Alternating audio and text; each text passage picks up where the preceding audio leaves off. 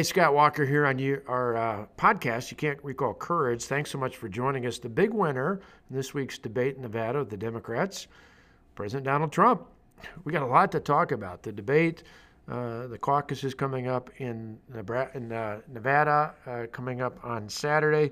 We've got the following week, South Carolina. We've got the debate, Bloomberg finally in the mix.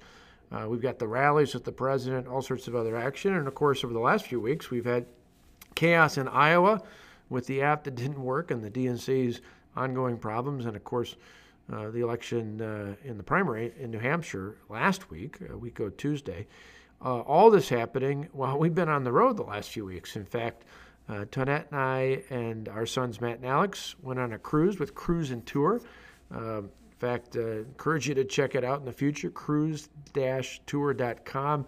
We were just in Hawaii. It was the first time we've ever been on a cruise. They handled everything. We spent 3 days in Waikiki Beach and then cruised the Hawaiian Islands. Everything was included. It was worry-free. It was excellent. And we just announced that we're going to be going next year. Our trip with Cruise and Tour is going to be in South America, from Buenos Aires to Rio de Janeiro. It's actually cheaper than the trip to Hawaii was this January. So next January, starting January 7th, check it out. We're going to see, the incredible statue of Christ in Rio. We're going to learn the tango. We've got all sorts of excursions that are part of the trip. We've got just a really great time, and I hope you'll check it out, cruise-tour.com. Anyway, enough of that. I love the trip, loved most of all, we just love the people. We made lifelong friends, something we're really looking forward to continuing next year, and I know that's something that people like Mark Belling and Jay Weber and Dan O'Donnell and others have done, and others across the country, but we had no idea how cool the people would be, as well as the amazing attractions. But the big news, of course, is this week, Bloomberg gets in the debate. So what does this all mean? Well, clearly he was the big loser.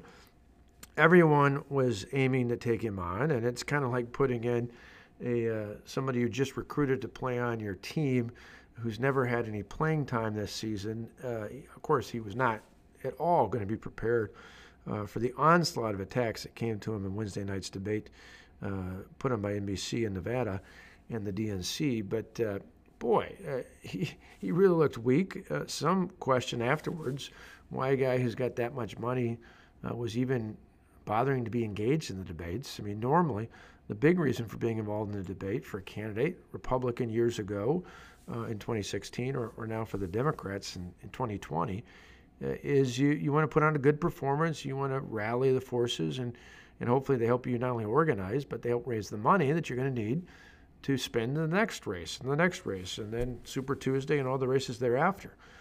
Bloomberg, of course, doesn't have that problem. He's got an endless amount of money. It's why the strategy he has is quite interesting. Unlike Tom Steyer, who spent big and blew it in places like New Hampshire. I remember Governor Sununu, my friend, telling me that the one thing he was certain of is that young people were sick and tired of Tom Steyer because he was spending so much money on digital ads every time they opened up their laptop or iPad to watch something like Netflix.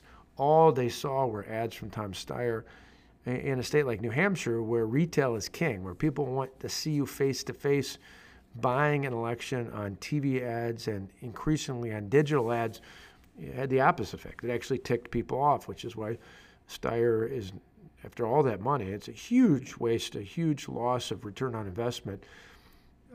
Unlike Steyer, though, Bloomberg had a strategy that was somewhat like another former mayor of New York City, Rudy Giuliani. Remember, years ago in 2008, his strategy was to bypass the early states, to go to Florida in hopes that the significant amount of retirees that were in Florida, particularly along the east coast of Florida, along the ocean side as opposed to the Gulf side, that those numbers of New Yorkers or folks from the tri-state area would somehow play into his strategy, would be people who would be favorable towards electing him. Well, the problem is he had no momentum and very little money left by the time that all happened. In Bloomberg's case, money's not an issue. He can write out a check as long as he wants. It doesn't matter where he's at in the polls. Although it seems like the ads have actually nationwide have actually helped him in the polls. He's moved up to be a formidable contender for the Democrat nomination. He is I think Biden's lucky he's not on the ballot in South Carolina because that's, and we'll get back to that in a moment, but Biden desperately needs a win, and South Carolina, at least at this point, seems like the only realistic place he's got anywhere near on the horizon where he could pick up a win or near win to keep that campaign afloat. But Bloomberg was under attack. I think by and large he did a rather poor job. I mean, let's think about it. We saw the comments that came out last week as well. Bloomberg said 4 years ago, talking about changes in the economy, changes when it comes to agriculture and manufacturing. As the grandson of farmers on my mother's side and the grandson of a machinist on my father's side, I got to tell you personally, probably like a lot of you listening, I was a bit hacked off at Bloomberg. I mean, I don't know what was worse, the stunning ignorance, the blissful ignorance he has when it comes to how complicated farming is. Any of you, not only if you're a farmer, but if you live in a state that has any farmers, I spent time up until third grade. I lived in Plainfield, Iowa, a small town about 450. Then moved to Delavan, which is a town of a couple thousand, about 7,000 people. Even though we didn't live on a farm, my mother was raised on a farm. So I've got plenty of relatives who either have been or continue to be involved in farming and agriculture. But even for those who haven't, I think particularly here in the Midwest, there's a certain amount of reverence. And over time, we've seen the changes. It's not as simple as putting a seed in the ground. You know, farmers have to be involved in everything from animal science as a veterinarian or as someone who knows a bit about veterinary science, to geography, to soil management, to GPS mapping, to meteorology and understanding the weather and changes, to looking at chemicals and biology, to looking at finance and accounting and international trade, commodities. I mean, there's just all sorts of things that today's farmer has to know. I know over the years when I was governor, we would constantly go to the farm technology days and see the newer and bigger and more amazingly equipped pieces of farm equipment that are out there. I remember once I was actually I've been in a tractor a number of times, but once I was actually helping them plant when a group of farmers were helping another group of farmers in another part of the state who had experienced significant drought because of the warmer than expected temperatures and the lack of rain. Well, these folks in the central part of the state were basically potato and other vegetable farmers. They had an opportunity to open up their farms, and so I went up to thank them and went in one of the tractors to help plant, and it was amazing. You know, just flip of the switch, the GPS stuff. But you got to know how to program all that. You know, it takes a whole lot more gray matter than what Bloomberg talked about. So I didn't know which was worse: the amazing ignorance on his part of farming and manufacturing, what's involved as a worker there as well. It's not something. It's not certainly not my grandfather's manufacturing anymore. But at the same time, it's just incredible arrogance and a condescending nature. I mean, I just think this is a guy, I just dare the Democrats to nominate him for all the talk about his money. I think with that video alone, it would be a stretch for him to pick up any Midwestern state other than Illinois / the state of Chicago, as liberal as they are there. But anywhere else in the Midwest, again, not only if you're a farmer or a farm family, but just all the people who know farmers and have interaction with farmers. I guess if you live on the, if you're part of the extreme elite establishment on the coast, maybe you just think your food appears magically in your refrigerator. But for the rest of us, understand the process and appreciate those involved in it. That's a big deal, what he said. But it was more than just that. You know, the debate, I think, opened up another onslaught in terms of attacks on his charges of sexism and other issues out there. Certainly with, you might say from a business standpoint, that many large corporations have non-disclosure agreements. But I think the average voter just doesn't buy that.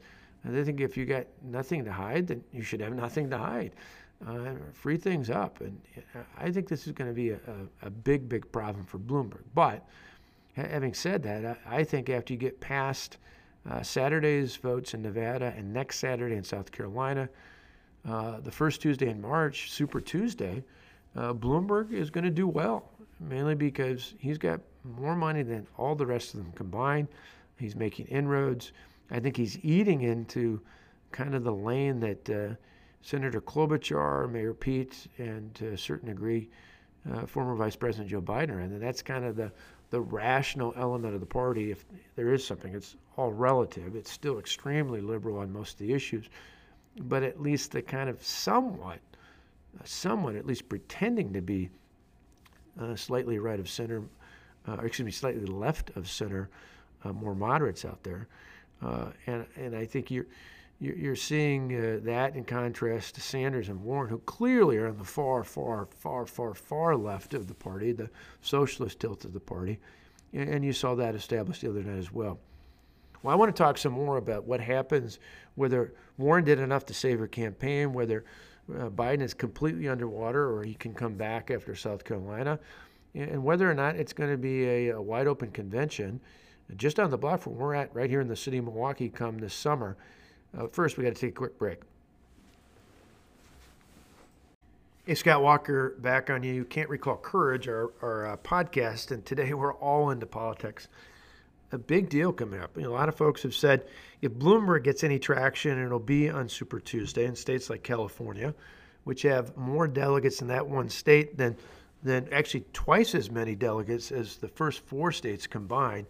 So if he were to do well there and a couple of other states, it completely opens things up. I think Warren, after a disappointing results in New Hampshire, had to do something aggressive. And clearly, at least for a while, she sustained her campaign with the aggressive kind of approach we expected Elizabeth Warren to be, fighting in your face, aggressive against Bloomberg and others out there.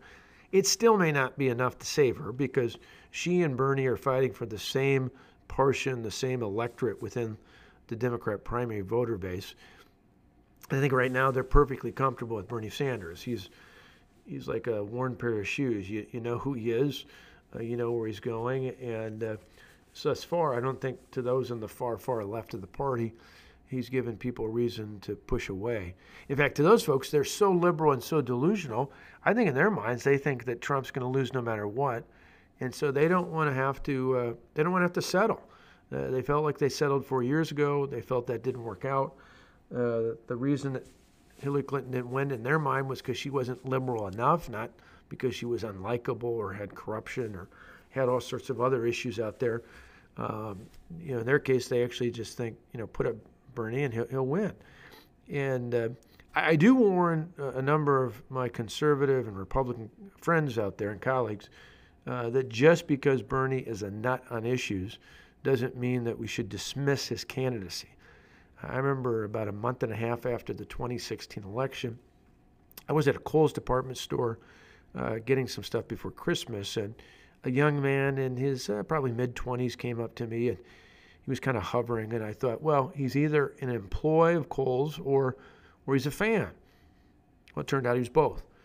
So he asked for a picture. I gladly took a selfie with him, and he said, "Oh, I love what you've done." And he then proceeded to kind of shock me multiple times over. He told me he was a fan of mine, and in the same breath, he told me he had voted for Bernie Sanders in the primary.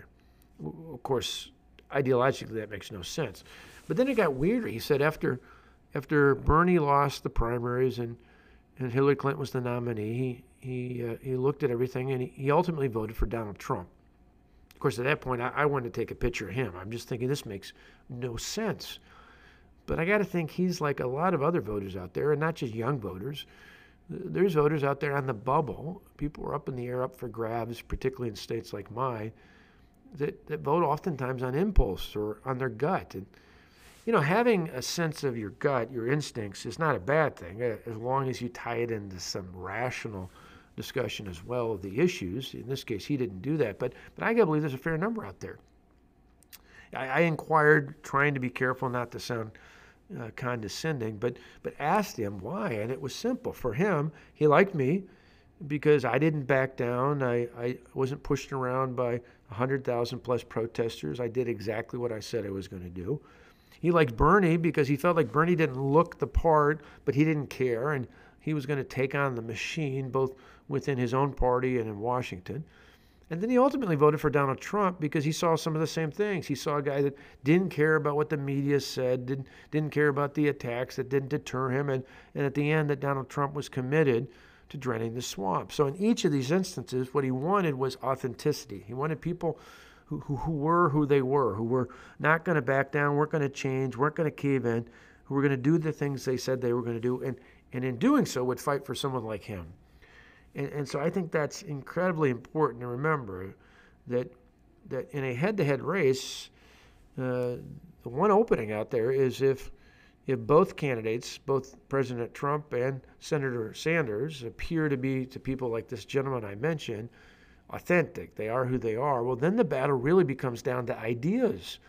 So if they each are fighting for you, they're each willing to take on the machine and the establishment and all the other problems that people hate about Washington, well, then who's got the better approach? I think that's where those of us right of center prevail, and that's where I applaud the president for continuing to push an aggressive agenda, reining in regulations, seeing the economy get better, seeing wages go up, unemployment at a 50-year low, unemployment the lowest ever recorded for groups like African Americans, Hispanic Americans, Asian Americans, people with disabilities, veterans out there. I think he needs to do even more. I would encourage the president to take on other policies like, trying to do an executive order. Whether or not it stands or not is disputable, but I think it would be good for him to come and say simple things like this. Put an executive order that says that every member of Congress must live under the same laws that they impose on the public as a whole. So whether it's living under Obamacare or any number of other ridiculous requirements and restrictions on small businesses and farmers and ranchers and just people in general, I think there would be an incredible surge of support for the president, and it would fit with his efforts to drain the swamp. And so there's a lot at stake out here. I think in the coming days, we're going to certainly see in Nevada, increasingly it looks like Bernie Sanders is going to win the caucuses there. If South Carolina fails to be the spot where Joe Biden resuscitates his campaign, he's done. If he can't win in South Carolina, he can't win in any other state. And even if he does, it's very likely he'll run out of time and money shortly thereafter. I remember thinking to myself when President Obama was trying to, at least the reports were, was trying to encourage Joe Biden not to run, I thought, well, maybe he's got a personal gripe with him. And now looking back, I don't know how I missed this, but I actually think it was the opposite. I actually think he likes and liked before and continues to like Joe Biden because he liked him personally. He knew that Biden couldn't win, and he wanted to save him the disgrace of having been one of the few former vice presidents who couldn't even get his own party's nomination, let alone win the presidency. Then you look at what else is out there. I think Mayor Pete and Senator Klobuchar will eat into a little bit of the more moderate, if there is such a thing, wing of the party, but that is small and not enough to ride the victory. The only question mark is whether or not Bloomberg can eat into that and then take away enough of the others, maybe not the far left, but a number of the others more liberal elements that might be drawn to him because of the ads and his independence and some of the things he's done. Clearly, if you look at his nanny state tactics in terms of sodas and slushies and things like that, you think of his aggressive efforts to take away people's constitutional rights when it comes to protecting yourself, your family, and your property. Those are all things that certainly fit in with the far left, but I just seem to think the electorate, at least amongst Democrat primary and caucus goers, are going to have a hard time warming up to an old white guy who happens to be a billionaire. But who knows? In one of the few good comebacks Bloomberg had the other day, you got to remember that the guy who's the socialist pushing for more socialism happens to be a millionaire with 3 homes as well. And I love the fact that Bernie's response was, well, one of those is in Washington. And Bloomberg rightfully pointed out, well, that's the problem. Too much entrenched in Washington. Well, lots at stake. We'll keep you posted. I think increasingly we're going to talk more and more in depth about the campaign, what's coming up. We saw surprisingly good numbers for the president the other day in Wisconsin, a little bit tighter when it comes to states like Michigan and Pennsylvania. But if the president carries the states he carried before, loses Pennsylvania and Michigan, but keeps Wisconsin, he'll be the president for the next 4 years as well. And so we're going to keep talking about that and plenty more things in the weeks ahead, all the way up to the DNC convention come this July in Milwaukee, where I'll be adding some commentary not only on our podcast, but on Fox News.